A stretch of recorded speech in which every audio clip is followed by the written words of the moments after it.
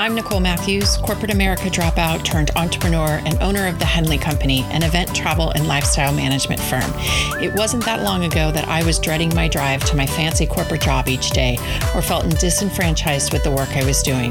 In 2007, I jumped off the corporate escalator and directly into the elevator of opportunity.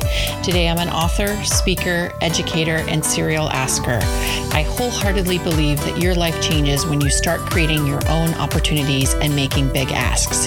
Hands down, the business and life I have today is 100% the product of giving myself permission to design the life I want to live.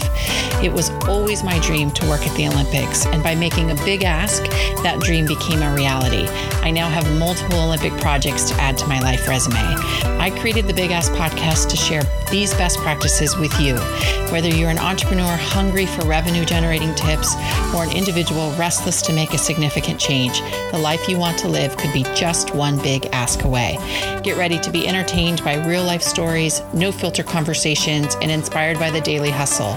So let's get started. This is the Big Ask Podcast.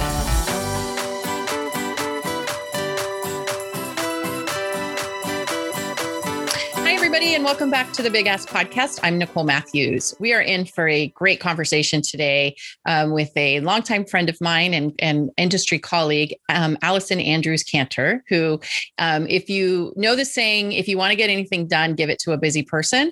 Allison is like the epitome of give it to a busy person, and she will make all the magic happen. So let me just go through a few of the titles that you hold. Okay. Founder and director of Fashion Week San Diego, president of Canter Creative Group, partner in Cleaner Coops, right? Now you're a new author and you're a super proud mama. Did I miss anything? No, you got it. That was perfect. Oh my gosh. Well, Allison, thank you so much for being a guest on the Big Ask Podcast. Thank you. I'm so honored to be here with you, Nicole. It's so fun to chat with you on this side of the fence. Yes, most definitely. Most definitely. So you have had quite a year. And not only have you started two companies, Canter Creative Group, and then your Cleaner Coops, you continue to foster Fashion Week San Diego. You've written a book and you have a third baby on the way here in just a few short weeks. Did I miss anything? Nope, you got that too. Okay, awesome. So tell us a little bit more about yourself, though. Tell us, kind of professionally speaking, who is Allison? Yeah. Oh my gosh. It's very diverse. And I think that's part of what keeps me excited about myself, actually. Yeah. I'm constantly evolving. I'm trying not to stagnate, and I love continual growth. And I definitely practice what I preach in that, especially in my career path. But I started my first business at 20, a consulting business called APA Consulting. It literally was my initials because I did not know what to call myself. And I only went and filed a DBA because my mom freaked me out about taxes and getting paid under the table. So thanks, Mom, for that, because that started that whole thing. And I did that for about 15 years. And during that time, I also launched Fashion Week San Diego, which has been one of my biggest passion projects, something I'm very proud about in my career. Started from nothing and people saying there's no way you can have a fashion week in San Diego, to being one of the largest independently owned and operated fashion weeks in the world, and the world's only binational fashion week recognized by the industry. And we're one of the only independently owned and operated fashion weeks of the world that has the industry's stamp of approval and produces what it's supposed to do and produces that caliber of event at a level that they deem worthy. So Again, really proud of that. It's not been easy. I would say the first 8 years was a constant no.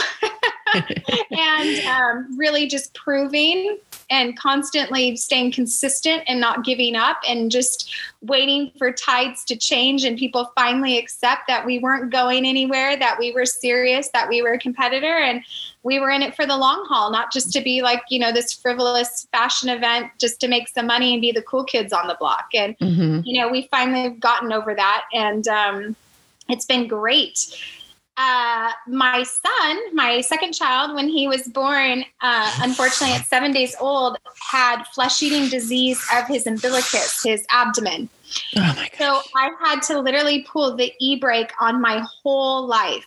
So I ended up closing my consulting business and I ended up selling pretty much all of Fashion Week. I retained a little, but to our new director, Gwen Bates, who has been an amazing captain of that ship and at the helm. And I'm so happy that it worked out, because she really has been the best fit, and I'm just so happy with her, and she's just taking on everything with such grace, and she's very admirable, and we learn a lot from each other, and we're a nice complement, which is wonderful for keeping that business evolving and growing with a different set of eyes and a voice, right? And it's been really fun to actually finally have a partner in that too. So I've been enjoying that. But during that time, I took about 2 years off. And it was just to basically make sure he had a full recovery, really assess my life, where I was at. There's nothing like being at death's doorstep for every day for 3 months, and especially through your child, which is, I think, more painful than even yourself. I would have traded myself daily with him, hour on the hour if I could, to really make you sit back and assess your life and assess what really matters, what you're doing, how you're spending your time, what you're doing with your money. I mean, everything was on the chopping block, for me at least. I took a full life inventory and I purged hard. And one of those things for me, which I struggled with, and it took me a long time to get to grips with it, because it was one of the things I never wanted to fail at more than anything. I would take risks in business over this, but I wanted to be one of those that got married and stayed married. And unfortunately, in this time of crisis and trauma and evaluation of where I was in my life, that just kept being the one thing that really stood out to me that needed the most change. So as soon as my son was released from Rady's Children's Hospital and we could go home, within 2 months, I filed for divorce and moved out. Wow. So I had 2 kids, one that had major medical issues still and had wound care that I was doing. I mean, it was pretty intense. We were not clear, we were still in the trenches. I was still going back to Rady's outpatient about once a week for another 6 to 9 months.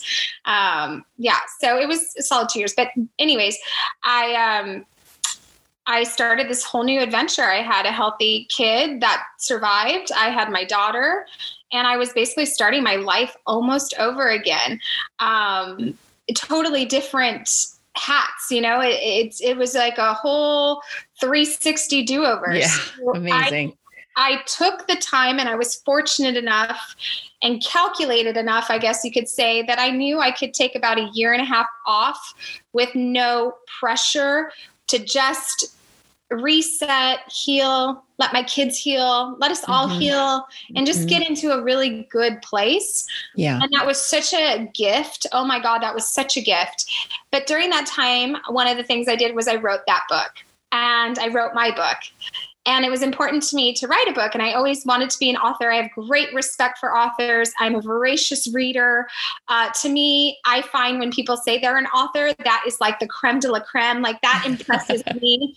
And I know a lot of pretty cool people, but when you say you're an author, if you published work or you're a writer, that to me is just, I have such respect. It's just something inside me that I just go, wow, oh my gosh. And it doesn't matter what the topic is, their expertise, their background. I'm just always really impressed. It impresses me.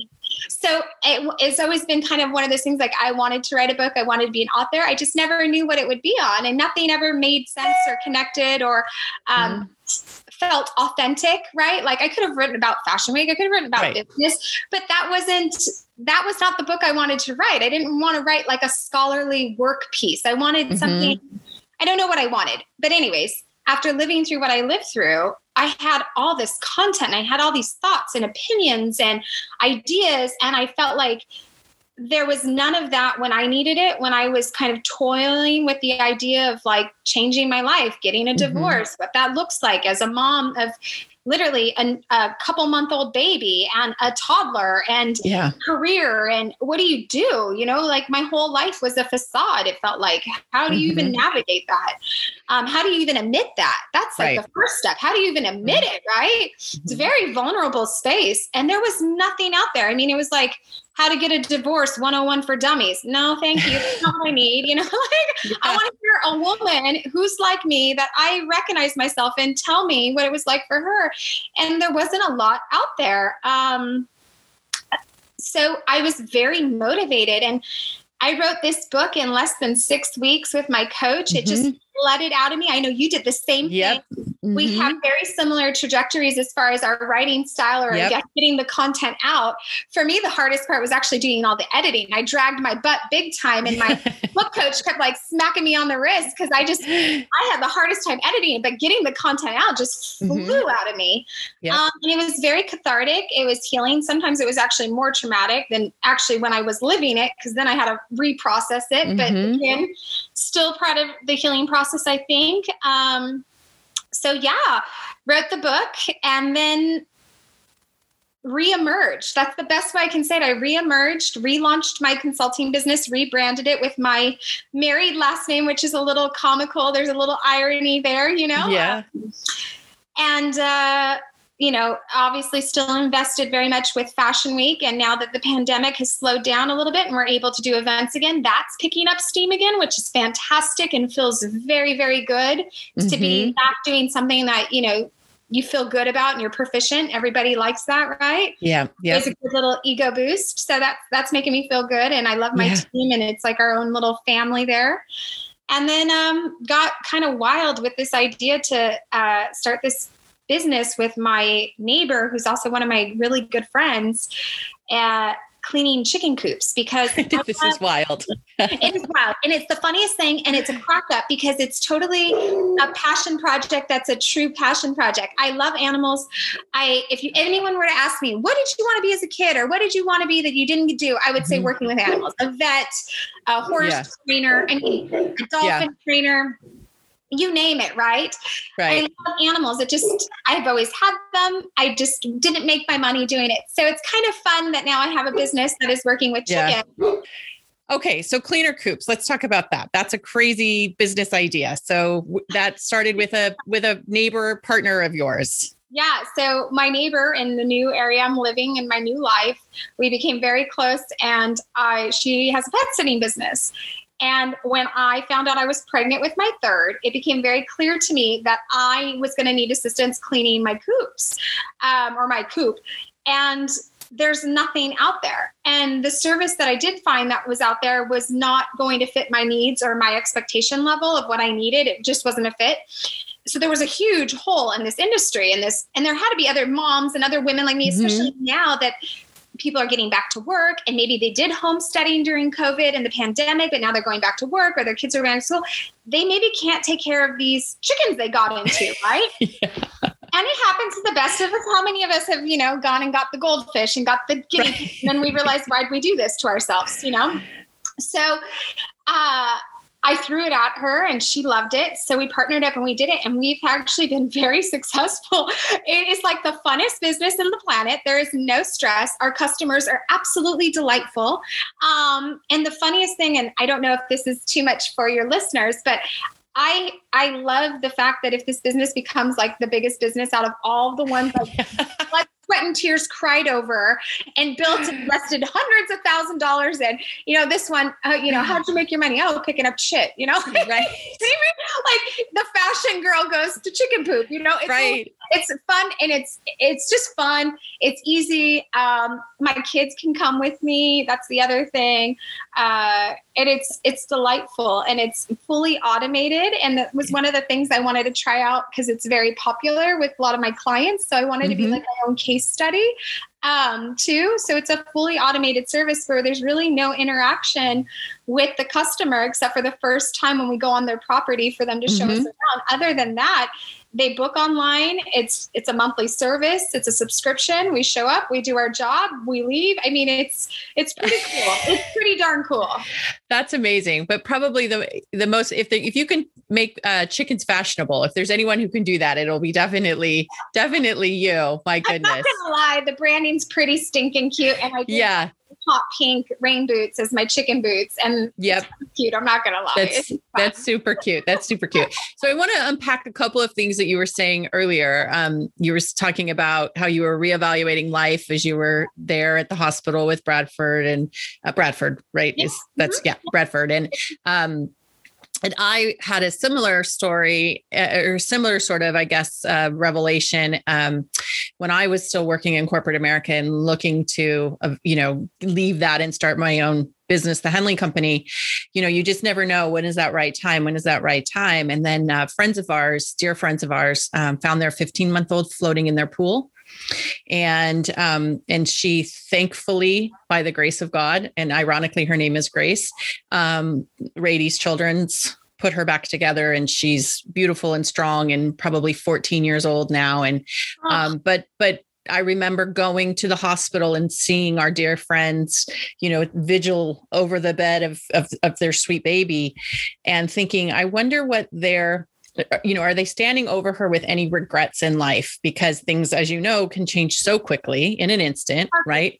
And I just really I took that moment of being in grief with our friends and just trying to just send light and love and heal this baby.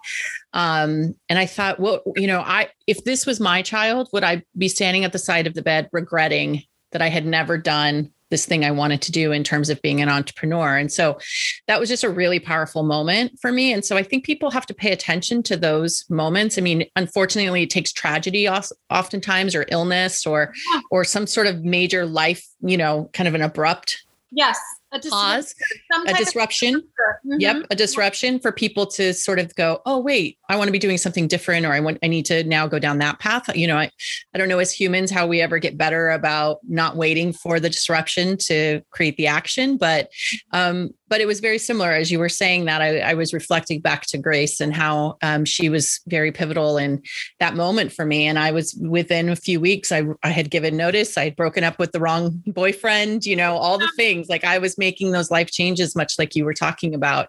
And that's really how I launched my entrepreneurial journey, was because of that particular instance. I have a question, because I have a theory on this. When you made all those consecutive changes kind of stacked like that, like you just took full inventory and you did it. Do you, and I don't want to lead you like a horse to water, but don't you feel like everything then opened up for you the way it was supposed to? And definitely, so easily? Not saying definitely. It was all hard work, but right. It flew. It flowed. There was a flow to it. It wasn't like you were pulling at strings. Everything just seemed to be like, oh, you're doing all the right actions. You're living your authentic life. You're finally stepping into who we wanted you to be. Here's some gifts. Here's some gifts. Here's some gifts. I swear it flows so much beautiful when you listen and you go with your gut and you make those movements, even if they're super darn uncomfortable. Absolutely. Absolutely. And I think it also helps you to just make decisions get made easier and quicker, because you're in that mode of like, I'm not going to fret about this anymore. I've done all of that. We've now gotten to the place of action. It's like the head and the heart and the gut all finally aligned and said, okay, now we're ready to step forward and be the soldier that you need us to be. And so, yes, I agree with you completely. Once those decisions were made, and it was just like the energy, the flow, everything, like you said, it was never easy to be an entrepreneur, but it was easier. Life felt easier. Energy felt easier, because I was in alignment with what I was supposed to be doing. I definitely feel that way. I mean, I can't say that my life has been easy the last 2 years at all. It hasn't. I mean, I've had everything thrown at me, but despite all that, I'm happy. My kids are healthy. My kids are happy. Life is good. It's the pandemic. Life is still good. I mean, that's the difference. Is it's attainable. It's doable. There's still grace around it and happiness despite whatever's thrown your way. And in the other sense of the life, things would come at you and it'd knock you down a little harder. Here, it doesn't really knock me down. It takes me out for a second, but then I get through it, It's just a total different energy when I think you finally can make that alignment. And I wish, like we were saying offline, I hate that it took me to almost 40 to figure this out. And that's a lot about what's in my book too, is learning how to connect the mind, heart, and gut, and not be in so much conflict where you're, going back and forth, arguing with your heart and mind, and your gut's telling you something else, but then you're not following it. And, I don't know about you, but every time I followed my gut, it's always been 100% accurate. Yeah. I've never gone, oh, I shouldn't have listened to my gut. I've never said that. I've never once in my life said that. I've always said, gosh, I should have listened to my gut sooner. Right. 100%. I agree with that. 100%. So you said that you wrote your book in 6 weeks, which was my experience as well. I'm a big believer that like when the story is there to be told, like it just needs to come out of you. So these people that take, 2 or 3 years to write their books, I feel like to me, it's like a dabble, right? It's just like they're dabbling in it, but they're not the story. That means to me that the story is still percolating and it's not ready to be told. So like me, it sounds like your cup was full of story to tell. So, what was your process for writing? How did you write? Did you dedicate time? Did it just sort of come organically? What was that experience like for you? Yeah. So I, again, was very fortunate because at that point, the time that I had to write my book and had given myself to write the book, I didn't have any really other obligations other than being a mom, which is a full-time job. Don't get me wrong. But this was the one obligation that gave me purpose outside of my children, a mental break, an outlet. And it was my job. That was my job, was to finish and write this book in this time frame, because it was like a huge bucket list check off.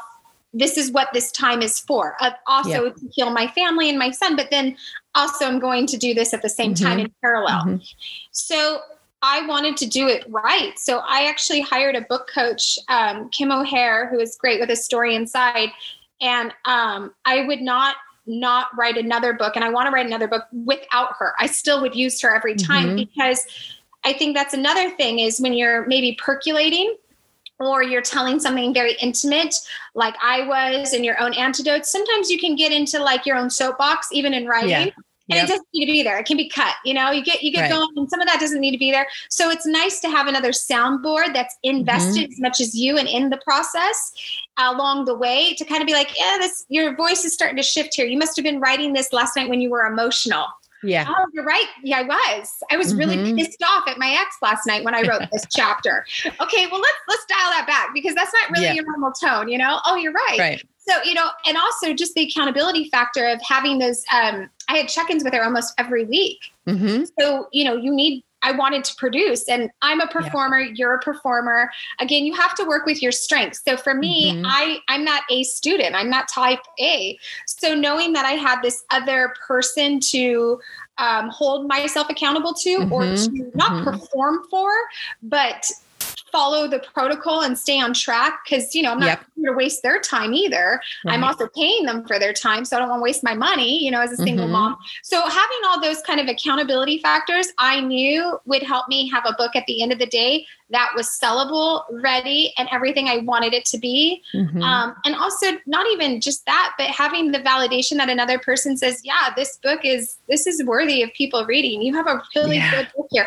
I needed that, because sometimes, we think things are good, but when you do something so intimate as like writing a book that dabbles maybe in like memoir style, just because it was your life and impactful to you doesn't mean it's going to be that way for readers. Right. You know what I'm saying? Exactly. Yeah. So I found it very lovely having her insight and her kind of hand holding a little bit to just validate that, I wish this was here when I got a divorce, or I wish I had this. And, and we, also her other, client base too would kind of read some chapters once in a while, or hear what I was doing, my synopsis, and their feedback was very informative too. So, that was kind of my process. So I did have dedicated time. I took it seriously, and I had a goal that I wanted it done within that 6 weeks, and I made it happen with her. Yeah, I think that's so important. That accountability piece is just crucial. I mean, we're very similar in that way. I respond much better to a deadline. If I'm given a lot of rope to just sort of sit in my own space, I'm like, what else could I be doing instead of doing this thing? But I would write every week, not at set times. I don't do well in that sort of boundary, but an idea would come and I would start writing. And so then every Saturday night, by midnight was my deadline to get those couple of chapters to my coach. And then Sunday she would edit. And on every Monday, we would literally have a face-to-face meeting at a coffee shop. She would kind of review what I had written, but it was always a conversation about what was to come. Yeah. And then it was not about, let's edit what you've done, but let's talk about what you'll do. And I think that's a really important piece. Is just get the words on the page and then you can edit, but don't try to edit and write at the same time, because that will just make you go insane and you'll never move forward. No, that's totally true. And you're right. Now that I reflect on it, we didn't edit until the first draft was done. Yep. Then the editing started. But the first draft was, you're right. What are you going to write next week? What are you going to write next week? What are you going to write next week? And actually, for me, I don't know about you, but I would be curious to see. I did my best writing at night, and I love to sleep.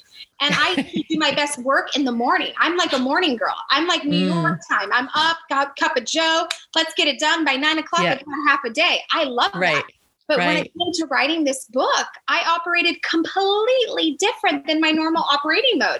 I liked it quiet and dark and the day done and no distractions of the phone or email. And I would get cozy and I'd sit in my bed and get on my laptop and it would just pour out of me. Yeah, so that was definitely very interesting that my normal habits of work or getting a job done did not apply in this space. That's interesting. I actually kept it quiet too. Nobody knew I was writing a book. And part of me wanted to do it that way because, like you, I tell a lot of personal stories, but I didn't want it to be a reflection of anybody else's, like, oh, you know what you should write about, or you know what you should have said, or I'm not sure you should say that, tell that story. I just needed it to be 100% authentic. And so even my family, who I'm incredibly close to, didn't know I was writing a book until literally like I had probably 2 chapters left. And then somehow it came up in conversation or, something happened.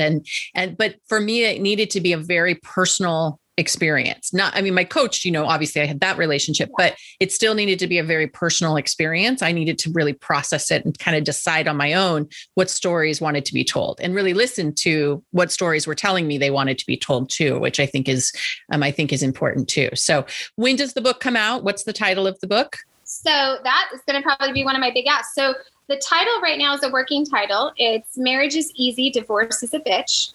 Okay. It's a little edgy. It's a little in your face, but my content in my book is also a little edgy and it's a little in your face. I definitely call out my reader, and I also bring up topics that most people pretty much shy away from, unless they're really backed into a situation where they can't avoid it.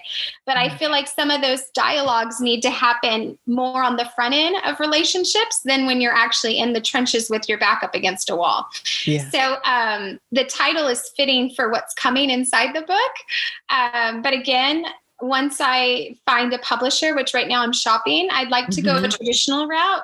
So I've had a couple hybrid opportunities, but I really, for myself, and again, I think it comes back to just my respect for the industry and authors and just my voracious appetite for books anyways. I'm a very big reader. I always have been, even as a kid. I really want that traditional publisher. Like, it's really important to me. It would mean the world to me. I want that support. I want that backing. I also am a novice. This is not my industry. So I'm looking to somebody that this is their industry. This is what they do to kind of guide me and tell me too what could be improved or what needs to be changed. So I have not let anyone read it. I don't have it in circulation. I have it still very much hidden. I haven't released much out of it because I really want to see, once I land with a publisher, which hopefully I do. I mean, you never know. There's no guarantees. Yep. Right. Let's say on my A-list, if I can get my A-list dream, I really want their input and their guidance before I do something that maybe they don't think is the best. Do you know what I mean? Yeah, right. Exactly. So right now it's being chopped. Okay. And I've had a lot of no's and I've had a couple yeses, from hybrid publishers that are still good. And one of the yeses was with some modifications and changes, which I totally respect and I like their input, but I want to wait until the rest of the submissions come back and then weigh it all. And I'm trying to be very tactful about this. I'm also going to have a baby in a couple weeks. Yeah. So they all say within 6 to 8 weeks they'll reply, and they've all started coming in a little bit now, trickling. So I want to wait till pretty much my whole first phase 1 of reach out communication kind of comes back, see if there's a common thread that they all say, because that would be very noteworthy. Yep. And I'm not above it. I'll change anything. I mean, I don't know this. Like I said, this isn't my industry. I've never been an author. I'm looking for feedback. And then from there, decipher if I want to make those edits and resubmit, or then open it up to the hybrid and finding other things. And then obviously if that doesn't work out for some reason, I did not write this book to stay on the OneDrive. I did not do that. So then my phase 3 would be self-publishing, which I'm very confident in, because it's just like anything else I do as a startup and an entrepreneur, and graphic design, making a cover. And I'm fine with that, but I would really love to have that traditional experience. And if I can hold out and be patient and it works for me, and I'm one of the lucky ones, I would be very, very grateful. And that would be very ideal for me. That's awesome. Good for you.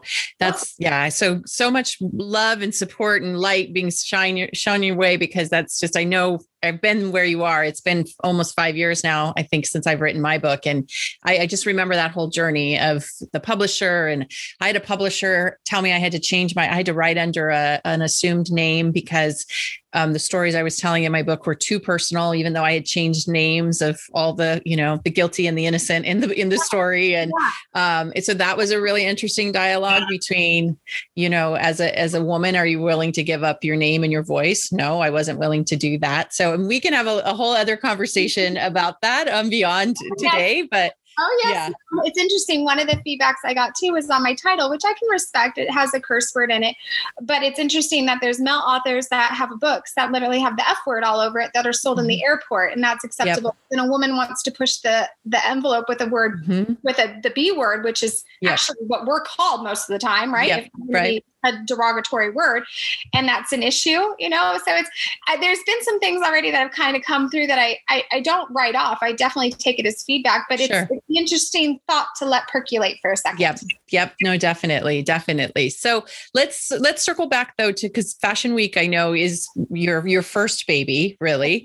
And and your bio refers to runway industry rebel. So what does that mean? And why do you think that Fashion Week has been so successful in San Diego compared to others that have tried and perhaps failed a similar sort of event? Yeah. So the first question, the fashion industry rebel, was because when I came out and said I was going to do Fashion Week San Diego, it was in 2007. There were no independent fashion weeks then. There was no little city stimulus fashion weeks popping up in every metropolitan city. Those did not exist. There was New York, there was LA, there was Paris, there was Milan, and there was Miami Swim, and Chicago and Dallas had their fashion marts. And sometimes there'd be like some fashion shows, trunk shows there, but not a fashion week. So this was very renegade, and this was a very ballsy. This is like going into major industry, the biggest players, as this young little ballsy kid, literally, and saying, I'm going to come in and be a systems disruptor. And they all looked at me like, we're going to flick you away like a little flea. Are you kidding me? Right. And so again, I credit my ignorance and age and stamina a lot here. I don't think I would pull that now at all. There's too much risk factor, and I don't think I'd survive it. But then I was just really ambitious, and I believed in what I wanted to see done. And part of the reason was I had worked for the actual real LA Fashion Week that was being produced by IMG, which hasn't been produced since 2009-ish. They pulled out of the marketplace, which is another reason I'll get to why Fashion Week San Diego became so successful in its trajectory. But I was working for them, and there was a lot of things in that industry or how it was constructed that were very much set up so that if you were an emerging brand or designer, you could never pay to play. You would be priced out before you could even think. So that's why, you always see it like New York is our Olympic athletes of the fashion industry. And it's meant to be that. And I love that. That's what it's meant to do. But then something like a West Coast Fashion Week, when West Coast is the denim capital of the whole world for denim, should be a little more edgy and progressive and Hollywood and rock and roll, and maybe open it up a little bit for independent designers. And because New York is what New York is, and no one needs to change New York, and I don't want to change New York. But at least on the West Coast, there should be some variance of opportunity for emerging brands and creatives, right? So I felt like that was a huge industry deficit and hole, and just honestly an oversight that needed to be corrected. And it could be age, youth, being progressive, wanting to see change, all those things. But then when IMG announced in 2008, they were pulling out, and that was also our first recession we had in North America in my lifetime. And for many people's lifetimes, other than our parents in the Great Depression or great grandparents, depending on how old you are, or grandparents, that was a really hard time. And they pulled out and said that West Coast was not a viable market. And I about lost my mind because I had invested my whole career, college, and at that point in the fashion industry. And here is the leading giant that I've been working with that's been helping pay my rent tell me that this is not viable anymore on the West Coast. So what am I supposed to do now? Uproot and go to New York? Like, I don't want to do that. I'm a Southern California kid, born and raised. If I would have been in New York, I would have already been there with the industry I pick. I don't want to be there, like I would have already done that. So I had an opportunity to fill the gap and take my complaints, my observations, my know-how, my guts, my brawn, my hard work, and be a systems disruptor. And I went for it. But that's why for the first, honestly, 5 to 8 years, it was pretty hard mountain climbing, really hard mountain climbing. And I just stayed professional. I stayed consistent. I stayed on track. I didn't get defeated. I didn't listen to naysayers. I stayed focused and I kept producing results. And I'm very much a numbers girl. And anyone that, corporate America, or anyone that works a normal 9 to 5 that's used to KPIs and SOPs and all these things, numbers don't lie. At the end of the day, the numbers can sell for you and do the talking. So I started to really heavily rely on my numbers. I didn't try to do a horse and pony show and song and dance and try to win people over with my words. I would literally just produce the numbers of attendance, money, designer success, model success, everything we were producing. And finally, people were like, oh, dang. Okay, sorry. We must have underestimated you. We just thought you were another, wannabe, let me be the cool kid, throw an event, be the hot one, make some fast cash. Because that's why most people, unfortunately, do get in the fashion industry, because you can make a lot of money pretty fast.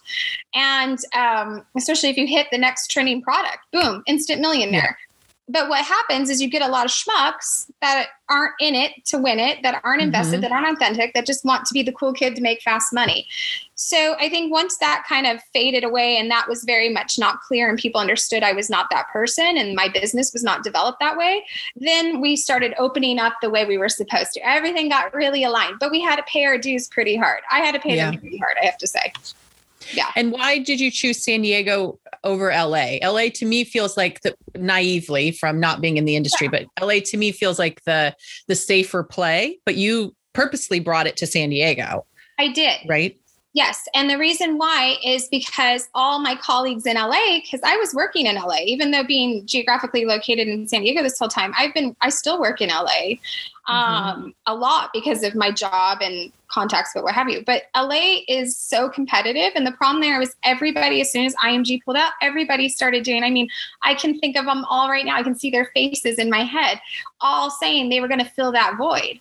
So it was such a competitive, saturated marketplace. And the problem is nobody could ever be what IMG was. You just can't. You can never be what the giant was. Like, you can go to the carnival, but it's never going to be Disneyland. It doesn't mean you're not going to have a great experience. Doesn't mean it's not going to be fun, but it is not Disneyland. Do you know what I'm trying to say? So I knew that. And also the whole thing was I was trying to showcase a different way to do it.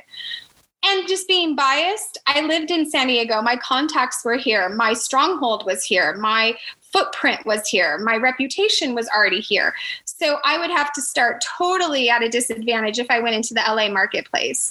So I felt we would have definitely more struggle in San Diego, but we would also have further gains if it did what it was supposed to do. And that's exactly what ended up happening.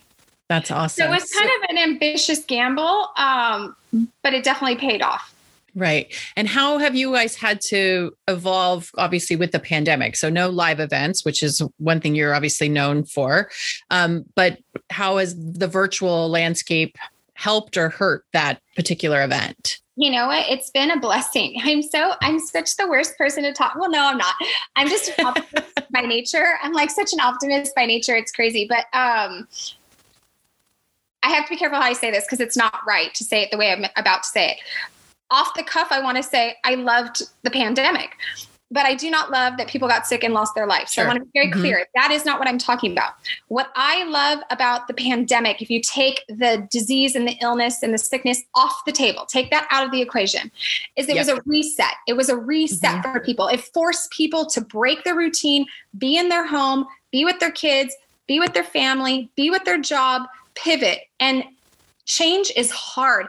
Change sucks, but change is sometimes what is needed for people to grow and see what they need to do, and also see the maybe challenges they had that they were just overlooking by being busy or rushing or never being home or never being present with their spouse all the time. So with that, for us with the business, for us, we always had a strong audience. That's never been a problem. Our fans are everything to us. We have ticket holders that have come since day one to this day. I mean, we are so fortunate that people have us on their calendar of their year of events, right?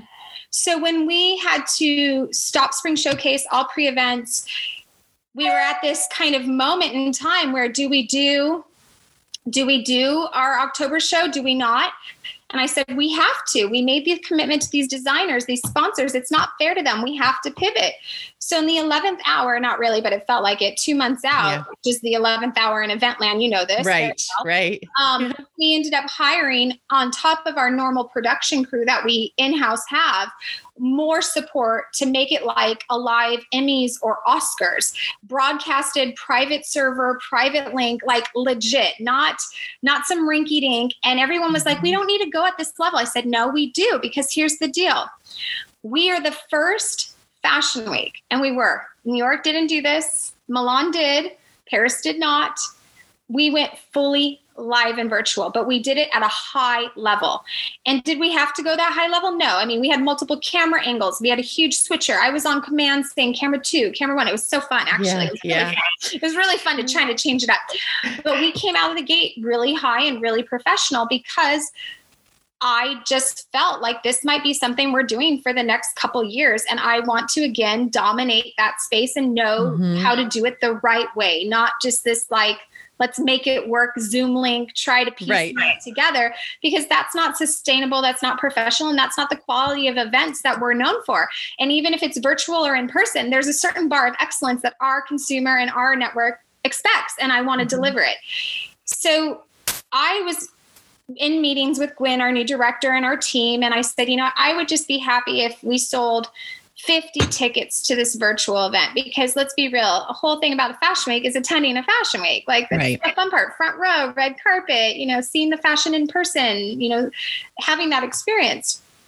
We ended up selling 650 plus tickets. Oh my gosh. Amazing. I could not believe it. I say it now and my heart wells up. I get emotional, and yes, I'm very pregnant, but I get emotional because I swear to God, people did not need to do that. I mean, like I said, I would have been elated if we sold 50, because this is not our business model. The fact that we did 650 plus was incredible to me. On top of it, what we found, which is a huge oversight of me and my business role, and I can't believe I never paid attention to it until now. But again, thank you, pandemic. If we had to pick something positive that came from it, it really had us reevaluate our reach. And yes, we are geographically located in San Diego, but we've been showing designers from all around the world since day one. Well, why didn't we have a virtual presence? All those designers and their fans and their family that couldn't fly to San Diego, they now had access to watch these events and reconnect with us. Models that weren't in San Diego that now are based in New York could reconnect with us. So our viewership was huge. And I couldn't believe it. And I thought, oh my gosh, this is such a grave oversight that we have not, as an event producer, been able to play to the global marketplace with our event, because we play to the global marketplace in PR, designers, social media, email blasts, but not actually the event. What an oversight, right? Right.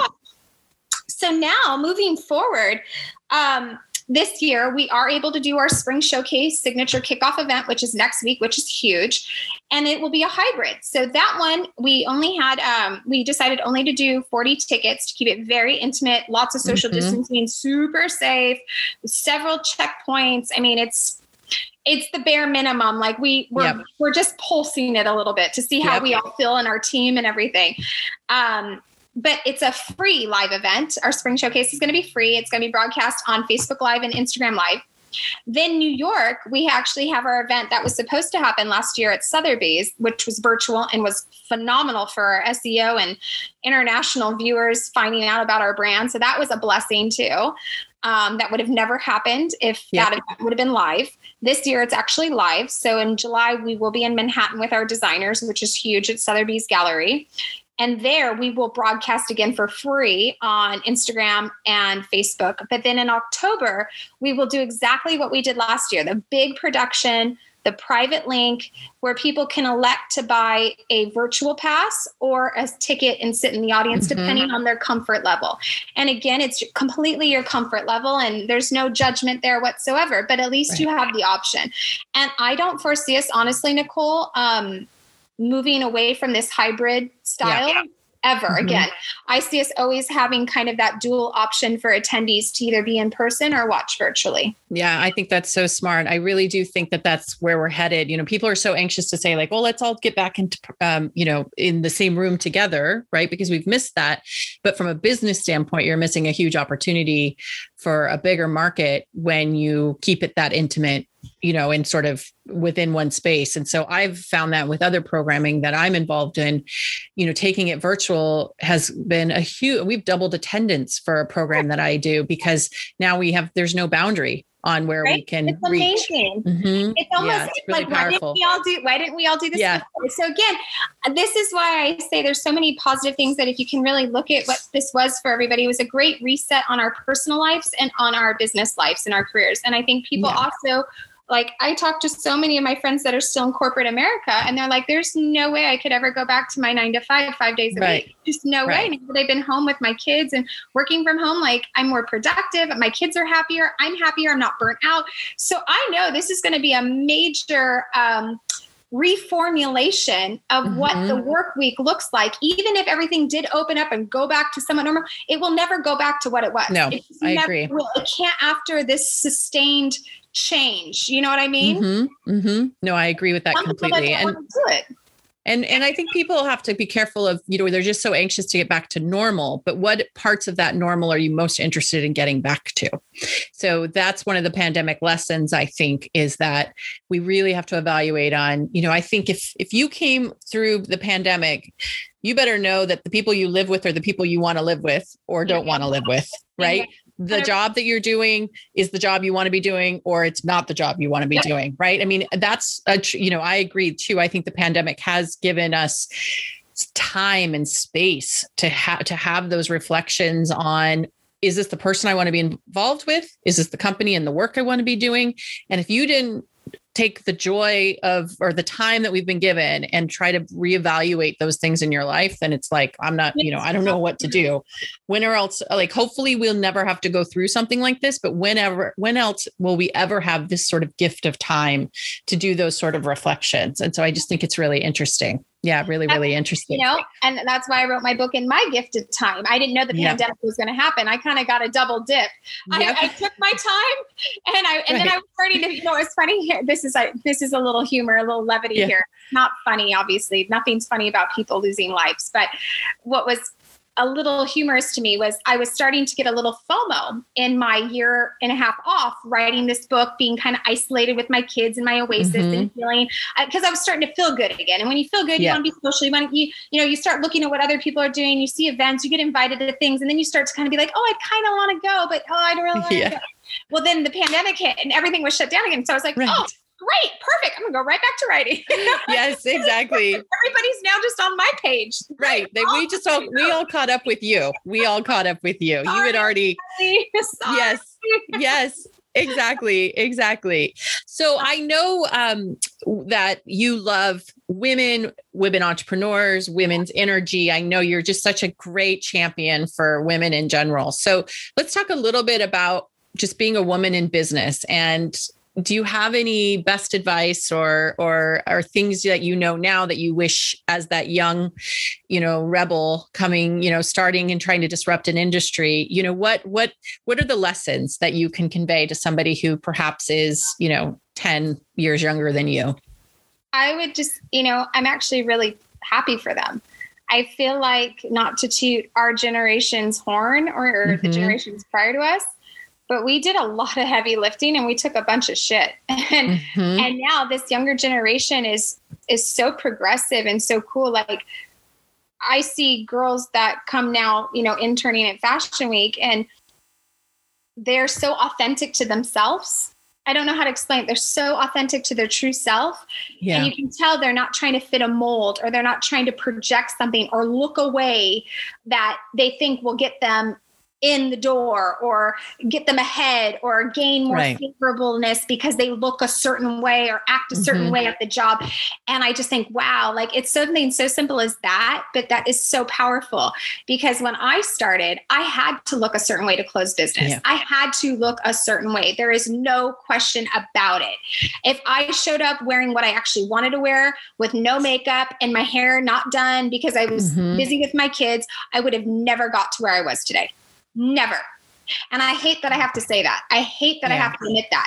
But that was the reality. And there were no women writing Lean In or how to do business or networking groups with women. None of that existed. Yeah. If anything, women were put against each other on purpose so that we couldn't talk and collaborate. I mean, it was like we literally got pinned against each other to be on teams because there's only space for one. It's ridiculous. So when I was coming up, I mean, I was in my 20s, which is scary. And I was closing men in their like 40s, 50s, because they were all corporate guys that ran the books or were the decision makers. Now, it's incredible. Most of these women we're calling that are the decision makers for these Fortune 500 companies, they're women. They're not the men. They're actually women in these power positions. It's phenomenal. And it's a totally different conversation. It's a totally different experience. It's a total different way to do business and relationship building. And not to be biased, which I already am very clearly, but I feel like it's also more sustainable. It's smarter. And there's better ROI in the long term with these partnerships of women coming together than maybe the male counterpart. And again, it could be my industry, but again, my industry, even though it's fashion, we're selling visibility. We're like a magazine, essentially. We're selling ad space, right? Think of it that way. And the companies we're reaching out to aren't necessarily fashion business. They just want eyes. They just want exposure. So it's not like I'm talking just to women who love fashion. That would be kind of a given. It's usually not. It's usually women in positions that maybe have an affinity for fashion or would like to attend an event like that, but their company and their business has nothing to do with that. Right. But I would say, I'm just really excited for the next up and coming generation of women in business. I'm excited for my daughter. I feel like she's going to have an easier go of it. I feel like she's going to be taken more seriously than I was taken before, even 5 years ago. You know what I mean? From the gate, out of the gate. The stuff I experienced, some of the stories I have, she'll never experience that. And I'm thrilled. I'm happy for that. I don't want her to deal with that. Right. So I don't know if I have advice other than, just keep doing what everybody's doing. It seems to be going in the right direction. Yeah, I agree completely. And I think also just, this thing called the internet, this new toy we have right now. I was just about it. I wonder if it's going to be a fad or not. Excuse me. But I was just talking the other day about about having to look through the yellow pages for my first internship and making a connection that way. And then how, just the joys of LinkedIn and all of those things that they have now, these tools that are available. Incredible. If anything, it might be that it's now too competitive or the access is too easy, that now the competitiveness might get a little intense.